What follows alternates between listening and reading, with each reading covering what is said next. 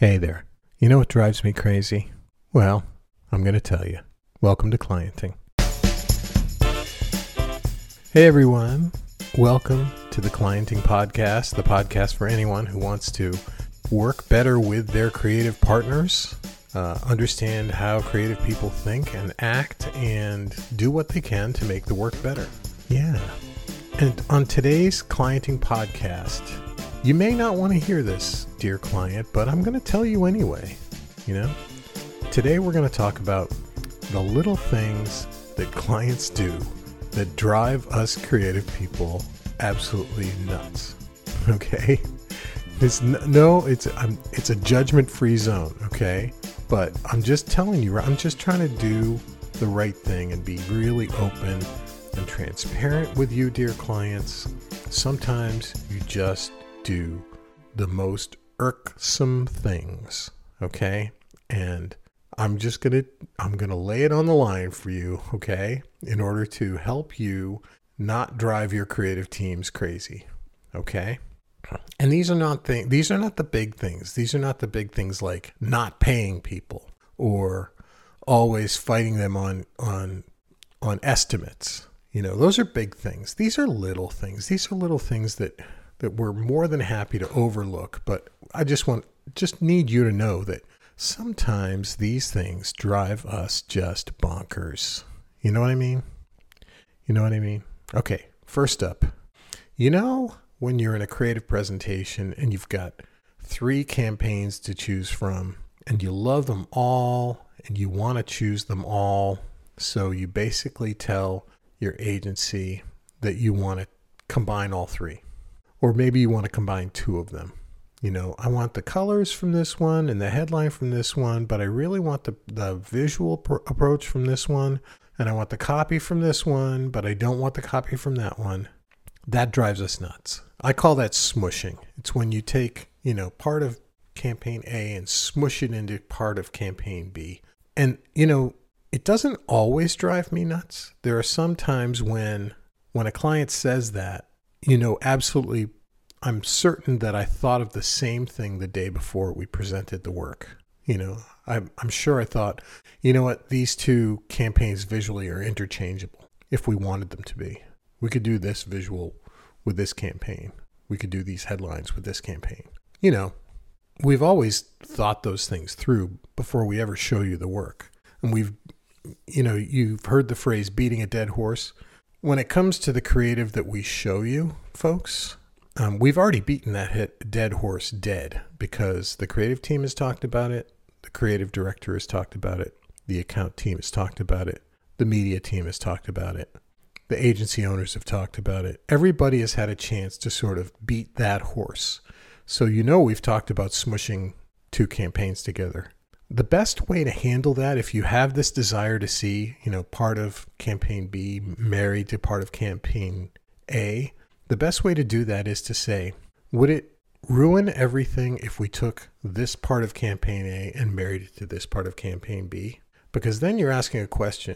Not only are you asking a question, you're asking a creative team their opinion. And they'll be honest with you. They might just say, that's doable. Or they might say, we thought about that, but this campaign really it's sort of married to a specific philosophy that visual is not married to. So you never know. You might get pushback, or you might have the creative team say, yeah, we considered that and it's definitely something we can look at. Okay, so that's smushing. Sometimes that drives us crazy. I will be honest with you, but sometimes it doesn't. Next up, and this is not your fault. People do this all the time. This happens in almost every aspect of life. But sometimes it can be really infuriating. And that is, sometimes clients ghost their ad agencies. And this is in the course of regular work that we're doing. Sometimes an agency needs an idea or some information to get the idea rolling, or some data or some research, and the client is nowhere to be found, And this is very different than the other kind of ghosting that happens in our industry, where we get hired to do something and then the client never sets up the first meeting. That's worse. Okay. I'm talking about work that is ongoing, where you just need to have a back and forth with the client and the client's nowhere to be found for a week or more. This happens to me twice a month. Okay. When you need some vital information and you just can't get it from the client, right? Or somebody drops the ball and, the client was supposed to deliver some financial information and they never did. It's just something that we have to deal with. I don't take it personally, right? But it does drive me crazy sometimes. Another thing that drives us creative people completely nuts, for good reason, is when a client gets some work in a creative presentation. They're very complimentary of it. They like it. We leave the boards behind when we go back to the agency, and the client shows the work to everyone in the office and then asks their opinion and then bases their decision on the collective opinion of everyone in the office. Okay? The reason that is crazy making, the reason that is just not fair to the creative product is everyone in the office didn't read the creative brief. Everyone in the office wasn't in the input session. Everyone in the office doesn't really understand the creative philosophy that we've all decided upon when we started the project, right? So it's not fair to show the work to everyone in the office, and it's certainly not doing the work any respect if you allow your decision to be based on the opinions of people who had nothing to do with the process in the first place. Yeah, it's just not cool, right? Next up, and this is similar. It drives me crazy when clients insulate the creative team from the decision makers within the organization. Now, this may just be a protective instinct, okay? It may be protecting the creative team from the anger or the unkindness of bosses that can be angry and unkind. And it might be protecting the bosses from the crazy creative people.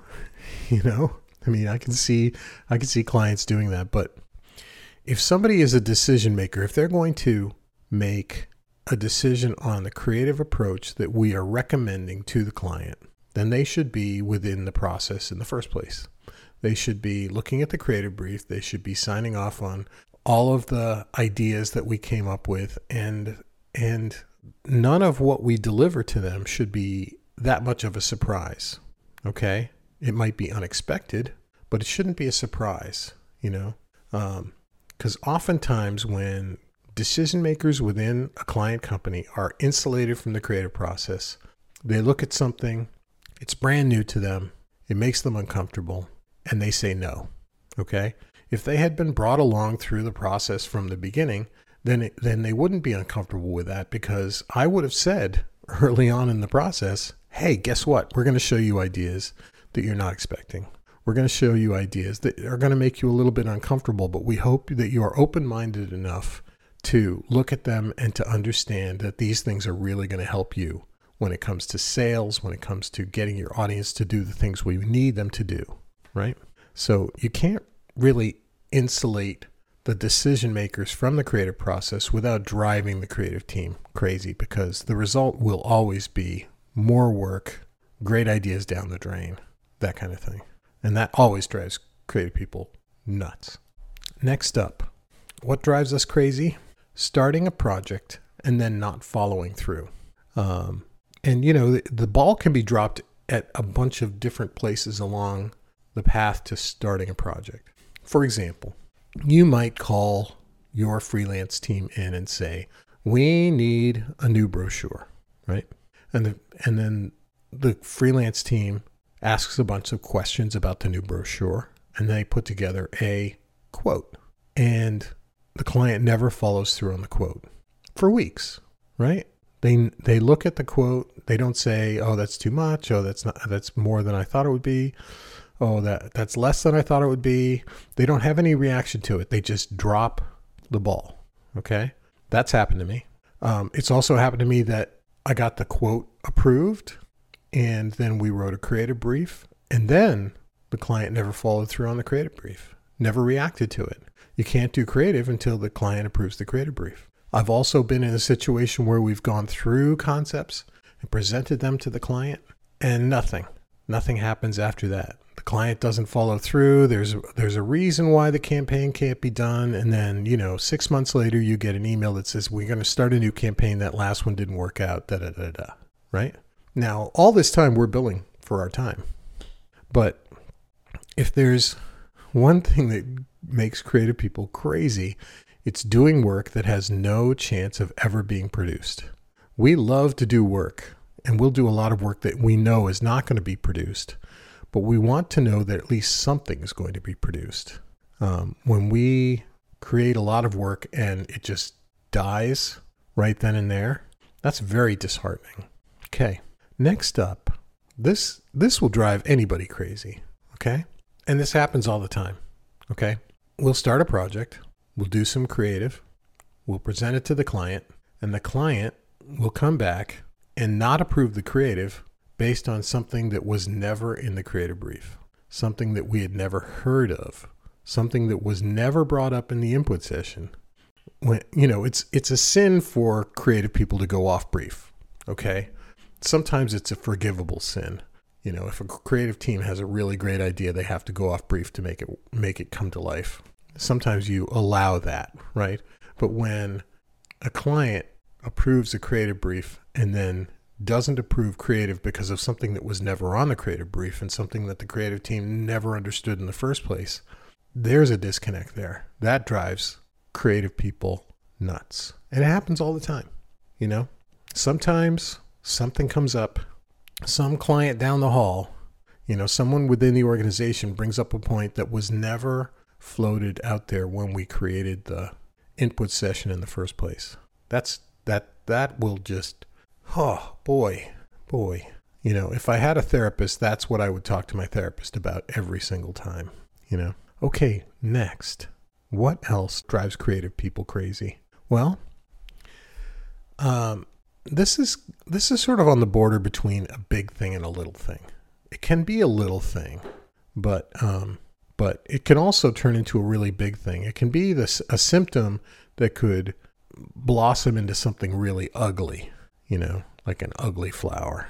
And that is when a client wants more, but also wants to pay less. Okay. And I say this is a little thing because it's really easy for someone like me and for some other agencies to counter, because basically when a client says they want X, but they're only willing to pay Y, I always come back and say, for Y, this is what you can have. This is what we can deliver for Y. We can't deliver X because it would require more, but for the amount you want to pay, this is what we can deliver. But there are a lot of agencies out there and a lot of freelancers out there that just don't really feel comfortable talking about money in that way. Maybe they're not comfortable talking about what things cost because they're not really sure. Maybe they're new to that part of the business, right? And maybe they are not comfortable telling a client, no, they can't have something. But it will drive a creative firm nuts to have to deliver more for less money if a client puts them in that position. And having that conversation is never fun, but it's a relatively easy conversation to have. You just need to say, this is what this costs. And if you want this, this is what you have to pay. Now, not all clients want to hear that, but at least it's honest, at least it's forthright. It's genuine. Some agencies will say yes, yes, yes to a client no matter what they want, and then figure out a way to inflate the prices later. That is just not cool. I know a lot of agencies that run themselves that way. I wouldn't do it. I don't need those kinds of shenanigans in my life. I would like to be straight with clients and say, okay, I know you want this. This is what that costs. If this is how much money you have, this is what we can deliver. And that's honest, at least. Okay? Don't let that turn into a big, ugly thing. You know what I mean? Don't let that fester. That's just a recipe for having to hire a new agency every 3 years. You don't want to do that. You are listening to Clienting, the podcast for anyone who wants to improve the state of the client-creative relationship. If you like clienting, please tell a friend and visit us at client-ing.com and review us on iTunes. Now back to our show. All right, next up. It really drives us crazy when a client acknowledges the value of an idea. They actually say, I like this idea, but they're not brave enough to bring it up the chain of command and sell it in. Okay? That's frustrating. Okay? If a client says, I like this idea, but I know my boss won't. Or I like this idea, but there's no way I'm taking it upstairs because I don't want to lose my job. I think this idea is brilliant, but there's no way we're ever going to do it. That's kind of crazy making right there. That will send me screaming in the men's room after the meeting, And there's an easy solution to this, clients. If you really believe in the idea, but you're afraid to sell it up the chain of command, bring your creative people with you. Have them present it. And, provide as much air cover as you possibly can to that idea. But and I know this is not always true, but if you're dealing with professionals up and down the chain of command, if you're dealing with people who are intelligent, a good creative team will be able to position an idea in a way that gets people excited about it. That's our job, When we're selling you an idea, we do a good job, and we would do the same good job if we were selling it to your boss or your boss's boss, right? So, and if you're afraid to bring the creative people up to the 15th floor, well, that's tough. That's tough, but at least be honest with your agency and tell them why, Okay, next up. What drives us completely bonkers? This is a real simple one to solve, okay? But clients who schedule creative presentations on Monday morning, there's a special place in hell for you clients, because the way that usually works out is someone ends up working over the weekend on your work. And some people don't mind doing that. Some people love doing that. But these days, it's kind of hard to get people to work on the weekends. And you might say, well, that's easy to solve. Just get all the work done by Friday evening. It doesn't work that way. It just doesn't work that way. Creative people work right up to the deadline. And also, if you've worked on something on Thursday and you put it to bed on Friday afternoon, you wake up Saturday morning, you have another idea that's better than the one you were going to present. So what do? Well, you text your art director and you say, hey, what if we did this? And then, just before the football game's on Sunday, you're both still at the office working on that third campaign, So the easy solution is always schedule creative presentations, not for Friday, but for Thursday afternoons. Thursday afternoons are the perfect day for creative presentations because there's always an extra day in the week to refine the idea after the presentation. Oh, let's tweak this. Let's do that. And then you can go into your weekend thinking, oh, we did some good work this week. That will not drive you crazy. That is actually a recipe for sanity, going off to the weekend knowing that you did a good job. Not worrying about your work all through the weekend because you have to present it Monday morning. We have to have a pact, a sacred pact between client and agency, client and creative team. No creative presentations on Mondays. Okay? Thank you. I really appreciate your understanding on this. All right. I've talked about this before, so I won't go into too much detail, but one of the things that is easy to fix that drives creative people crazy is when clients are abrupt and they tell creative people how to do their work instead of asking questions about their work. When they say, I don't like purple, get rid of this purple.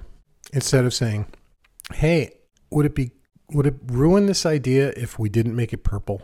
I'm wondering if you think our target audience is really into purple. Is there a good reason for the purple? Because I'm thinking the purple might be a little crazy for this audience.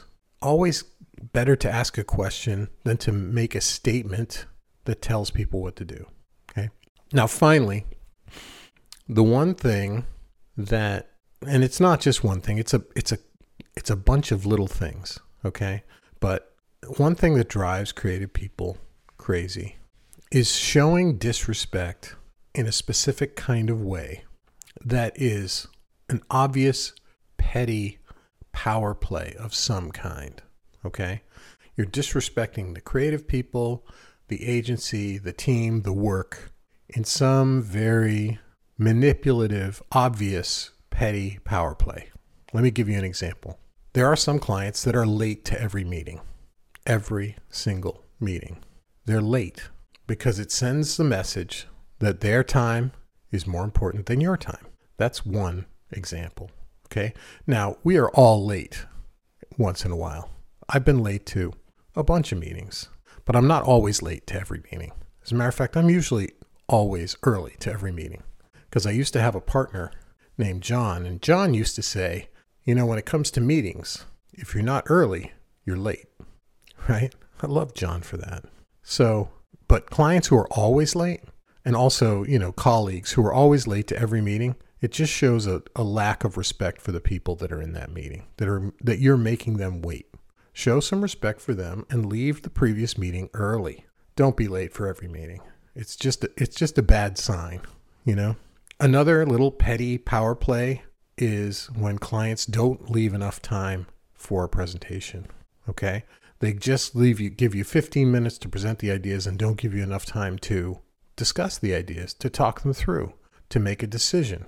So not having a discussion after the presentation is another kind of petty power play. It's like, okay, I'm just going to take this work and I'll think about it. Thanks. That's disrespectful. All right? Have the discussion. Make the time. Respect the team. Respect the work. It's as simple as that. Another petty power play is expecting agencies or creative teams to know things that they would have no business knowing, right? And then making them feel small for not knowing it, okay? Now, sometimes agencies don't do their homework and they can get caught in this trap. But, sometimes clients have obscure policies within their organization or weird things that they think agencies should know, but they don't, And it's not pointing out things that we don't know that is unnerving. It's making you feel small for not knowing them. That is the problem, So let's just be nice to one another, Doesn't that make sense? Another little power play kind of thing is commoditization, okay? It's treating your creative partner like they are an interchangeable part with every other creative partner out there, And it can be, you can treat your agency like they're just like every other agency, but they're not. They're your agency, right? Or you can treat a creative person like a copywriter or an art director as if they are interchangeable with every other copywriter and art director in the world. And that's not true either, There are some truly brilliant creative people out there that are definitely not interchangeable with anyone else. But clients often try to maintain a status level by making other people feel insignificant or less important. And that's not cool, right? Another way the clients tend to do this little petty power play, is to bring up work they've done with other agencies and just sort of hint at the fact that this other agency is so much better than the one they're currently working with. I actually had a client do this on more than one occasion, bring up work that this client had done with, well-known ad agencies and just say straight out that, they're more expensive, but of course they're a better agency than you guys. And I wasn't in a position to fire that client. It wasn't my agency. I wasn't the boss there. This was not an agency that I founded or ran. But I can tell you that if it had been, it wouldn't have lasted very long. We wouldn't have had to put up with that kind of ridiculousness. Those, petty power plays. And the last petty power play that irks creative people is when clients show irritation at failure. Okay. Now, it's just not a fair thing to convey to your creative service firm, because creativity in and of itself, at its essence, is failure. Okay? It's swinging for the fences. Okay?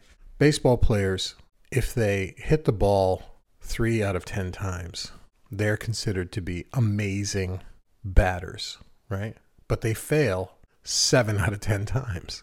Creative people have a much worse batting average than that, okay? Because for every idea that gets sold, for every idea that gets produced, we always show 3 campaigns at a minimum, sometimes 5 campaigns.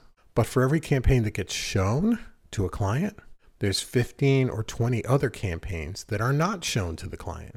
So that one ad that gets produced is really maybe somewhere between 10 and 5% of the total creative output of that creative team.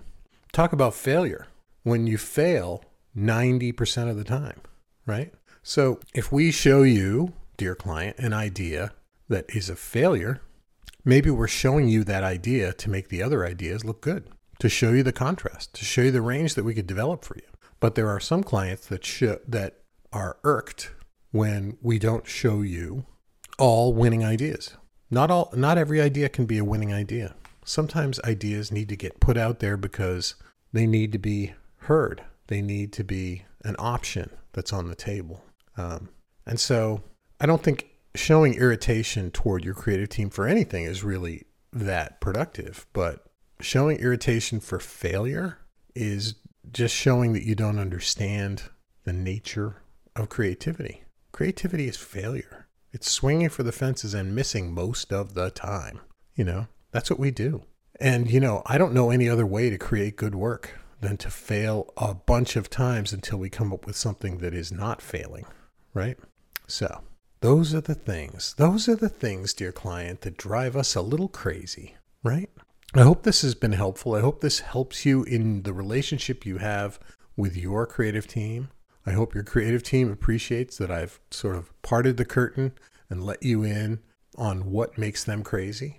Because this is universal, folks. This has happened in every creative environment that I've ever worked in. And I've worked in dozens.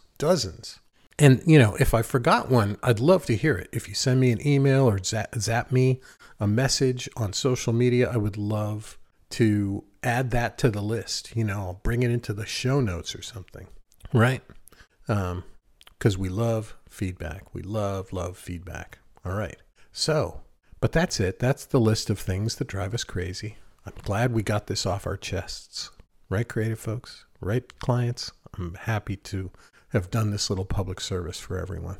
So until next time, this is Grant Sanders saying, be well. You've been listening to Clienting, the podcast for anyone who wants to improve the state of client creative relationships.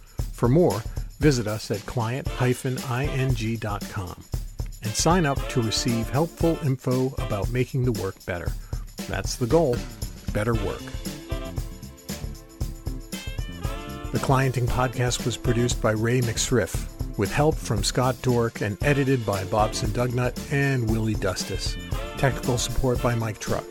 Music by Anatoly Smorin. Creative support from Sonny Sanders and Tony Smerick. Special thanks to Anson Sweeney and Kevin Nogilny, and the amazing Lisa Furland. This is your host, Grant Sanders. See you next time.